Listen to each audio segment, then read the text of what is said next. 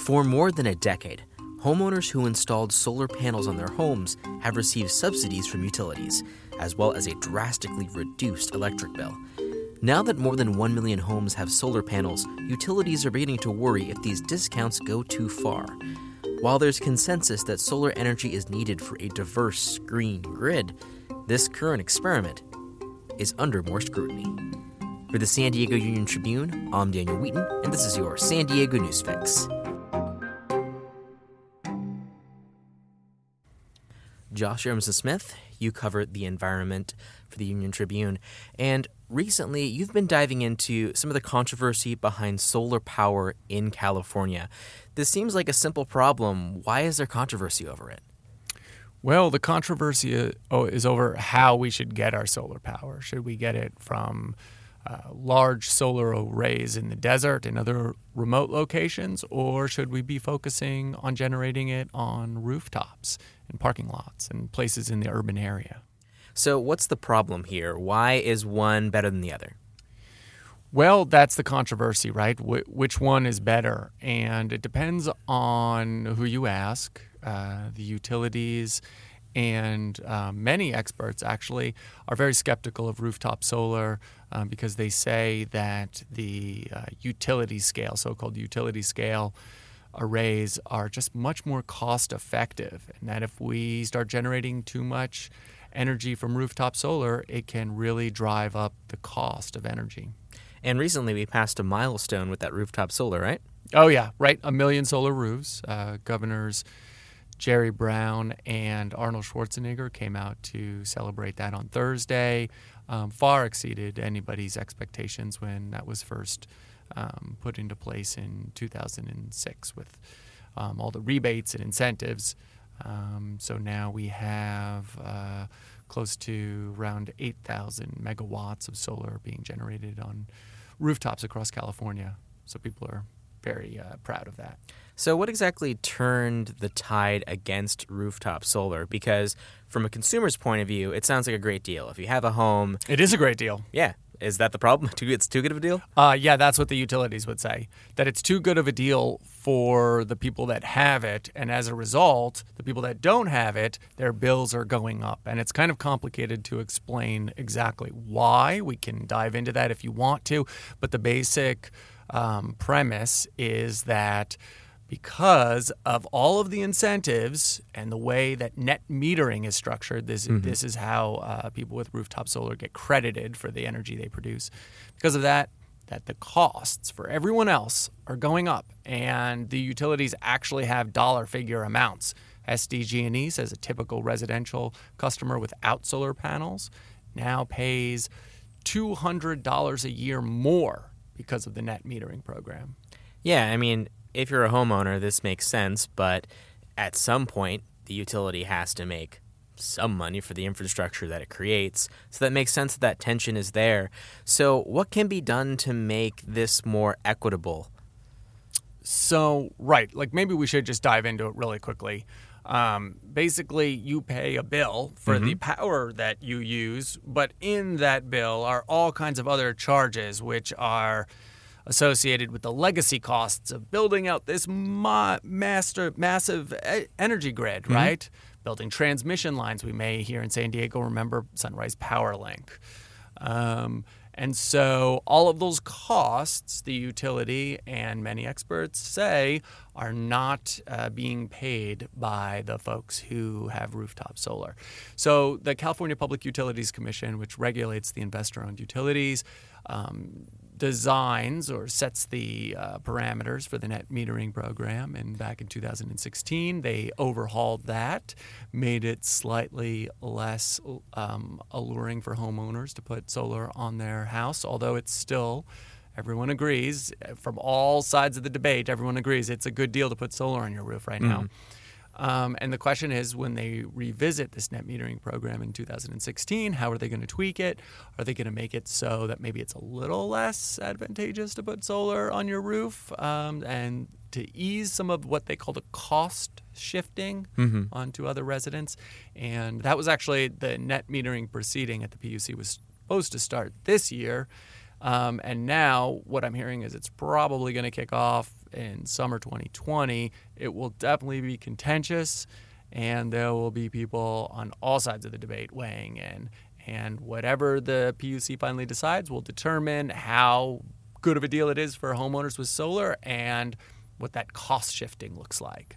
Yeah, perhaps the most surprising thing to me is just how this deal is such a good deal that it functionally is like a regressive bill in which if you're an apartment dweller, you have no means of getting this bonus, and people with means or those who have homes. So in a sense, it's kind of like a reverse wealth tax of your energy bill. And that's what the utilities will say. They say this is for the upper middle class and the wealthy who can afford it, and everyone else gets the short end of the deal here, the short end of the stick. Mm-hmm. So with that in mind, is there a push to have more of these massive solar farms like in the desert, things like that, to kind of balance out how much solar is produced? Because there's clearly, consensus of we need to make our grid as green as possible. Mm-hmm. So isn't that still on the table, or are they going for other sources? No, we're still building big solar arrays out in the desert, right? The utilities have met that are like kind of ahead of the obligations that the state has put on them for producing renewable energy. So no one's lagging behind of the three big investor-owned utilities. So there's no like real big scramble for more solar in the desert, but it's definitely something that is, they're continuing to pursue. The question really is, what is the long-term prognosis here? Like what should we do long term? And the advocates for rooftop solar say if we continue to build out all this infrastructure, especially with the new solar roof, the solar roof mandate on new home construction, which should make the solar installation cheaper, that in the long term, this means that the utilities don't have to build out these long transmission lines into the middle of nowhere. Which cause wildfire.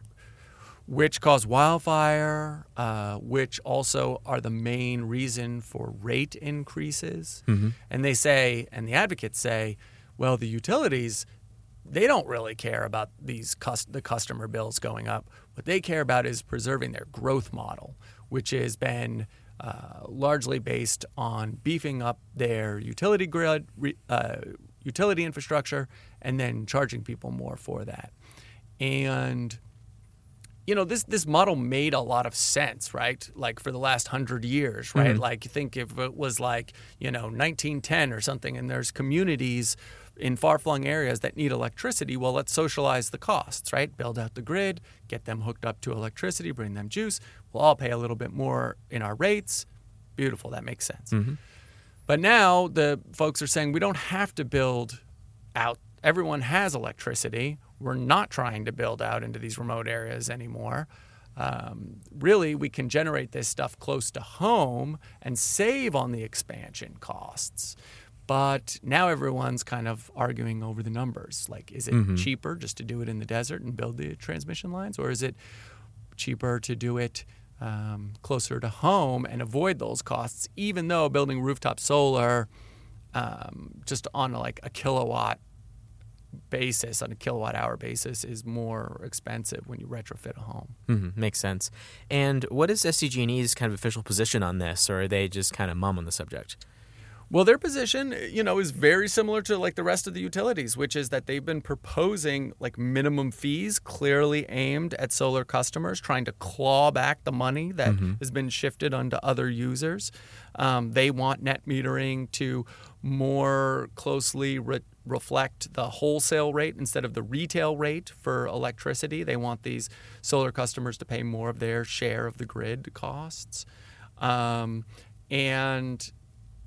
they seem to favor, they also say that they're not against rooftop solar. We'll have to take them at their word on that. But other researchers, namely Severin Borenstein over at UC Berkeley, is probably the most notable critic of rooftop solar, has been for last decade or so, says, the utilities have to say that they like rooftop solar, but it doesn't make any sense. That's it, and he's gotten a lot of flack from the rooftop solar industry and the advocates for that. But he says, I've done the calculations, And it just makes more sense to do large solar arrays out in the desert. Even with the cost of transmission, you get this economy of scale. Yeah, which no way a home could achieve. Right. But then there's this other question, long term. What are the other factors to building stuff out in the desert?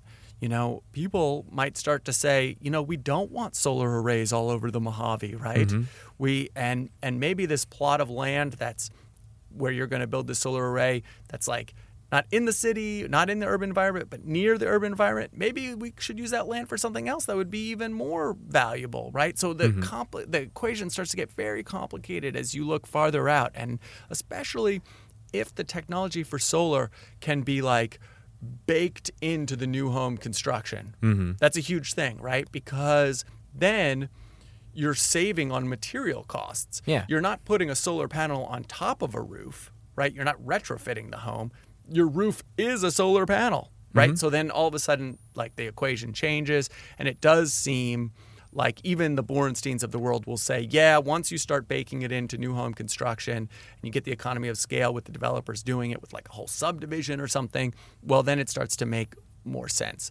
So but at the same time, it's not like we're in a glut of home building right now. So, and if you look at the numbers, the percentage of rooftop solar that's going to come from new home construction is very small over the next 5 to 10 years. Because at least here in San Diego, it seems like all of the focus from the electeds is to try to get more dense development, which, you know, dense development, less solar versus like a massive single-family home. Right. Totally. So the question is, and the reason that this all matters, right, is because right now California has some of the highest electrical rates in the country. Mm-hmm. I just checked; it's not like number one, but it's up there, yeah, right in the top 20 or so. And it doesn't really hit us too hard in the pocketbook because we just don't use that much energy, right? Yeah, because you don't need to in Southern California comparatively. Yeah, exactly, or really in all of California, right? Mm-hmm. So it's not like we live in Alaska or something, or Minnesota, right? Mm-hmm. But here's the thing.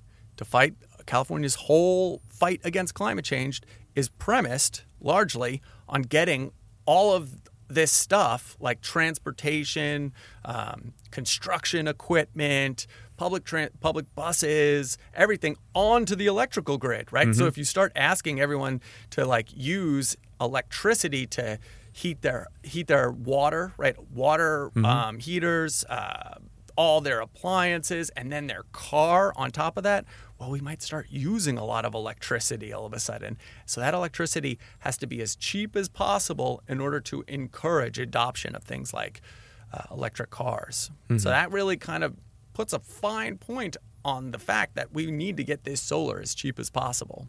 Yeah, it makes sense. And this is just part of the whole California fighting climate change, you know, multifaceted, multi-layered attempt of stopping this global problem. And where we get our energy is kind of the root, you know, thing that you have to make sure is green in order to achieve the rest of the whole green goal. Exactly. It has to be green and it has to be cheap. Mm-hmm. Otherwise, electrifying cars is going to be cost prohibitive. Yep. And then it would just be, you know, the ultra wealthy who have the electric cars, right, and then what's the point? Totally. Well, they'll have solar panels, so they'll be fine. It'll even out. All right. Josh Emerson Smith, thank you so much. Always a pleasure to be here. In other environmental news, parts of 14th Street in East Village will be converted into parks. The plan will turn the street into urban parks from G to Market Street, and it's called the 14th Street Promenade. It's the first of what's planned for downtown, as the Downtown San Diego Mobility Plans calls for changes to several downtown thoroughfares. Thanks for listening to the San Diego News Fix, which goes live weekdays at 5 p.m. Our creative director is Beto Alvarez, and our digital editor is Ricky Young. This podcast comes together with support from our creative studio and reporters throughout the newsroom. Please rate us and review us on your favorite podcast app and support our journalism by signing up for our print and digital products at uniontrib.com/subscribe. Until next time.